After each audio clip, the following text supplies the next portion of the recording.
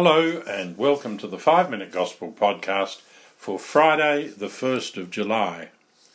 Today, Matthew tells us about the day Jesus called him to be a disciple.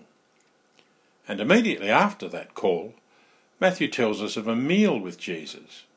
Luke and Mark also tell us that Matthew himself organised that meal, and Luke tells us that it was a great reception. It was a big thing.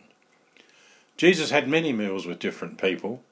There was a dinner at Simon Peter's house, the feeding of the 5,000 people, a meal in the home of Mary and Martha, a dinner at another Pharisee's house, one at the home of Zacchaeus, of tree-climbing fame, and after his resurrection, the breaking of bread with 2 disciples at Emmaus, and breakfast with the apostles on the shore of the Lake of Galilee. And of course, there was the Last Supper. What is important at those meals is not so much the meal or the food, but rather Jesus' words at those meals, his table talk. Jesus' meals are all-important teaching moments. At today's meal, a number of tax collectors and sinners came to sit at the table with Jesus and his disciples. Matthew was a tax collector for the Roman Empire and was considered a public sinner. He'd probably invited some of his tax-collecting friends to the celebration. Their presence, however, caused the judgmental Pharisees to ask the disciples, "Why does your master eat with tax collectors and sinners?"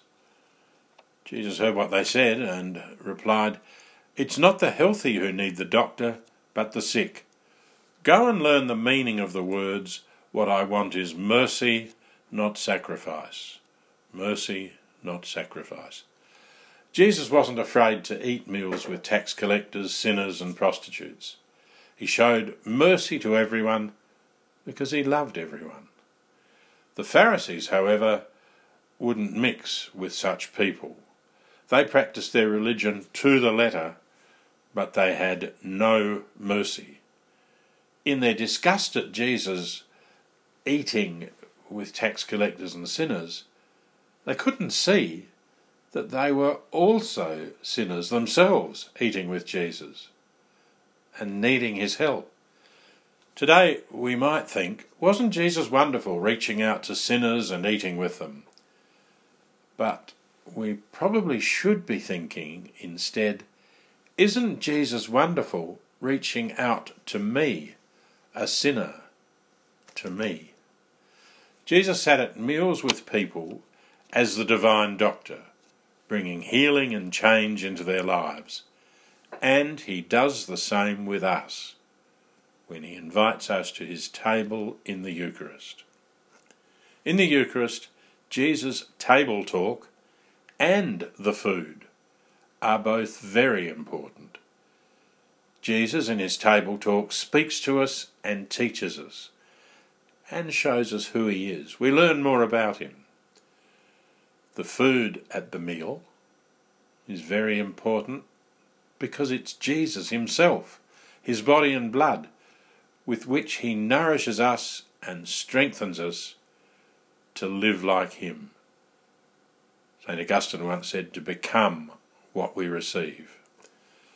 Pope Francis has released this week a new letter on the Eucharist, in which he says, "The Sunday celebration offers to the Christian community the possibility of being formed by the Eucharist.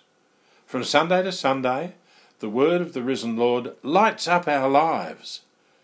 From Sunday to Sunday, communion in the body and blood of Christ wants to make also of our lives a sacrifice to the Father in communion, of sharing, of hospitality and of service. From Sunday to Sunday, the energy of the bread broken sustains us in announcing the gospel." His letter is well worth reading. Let's pray today that we'll always be prepared to sit with Jesus, listen to him, and be inspired to live like him. God bless you all.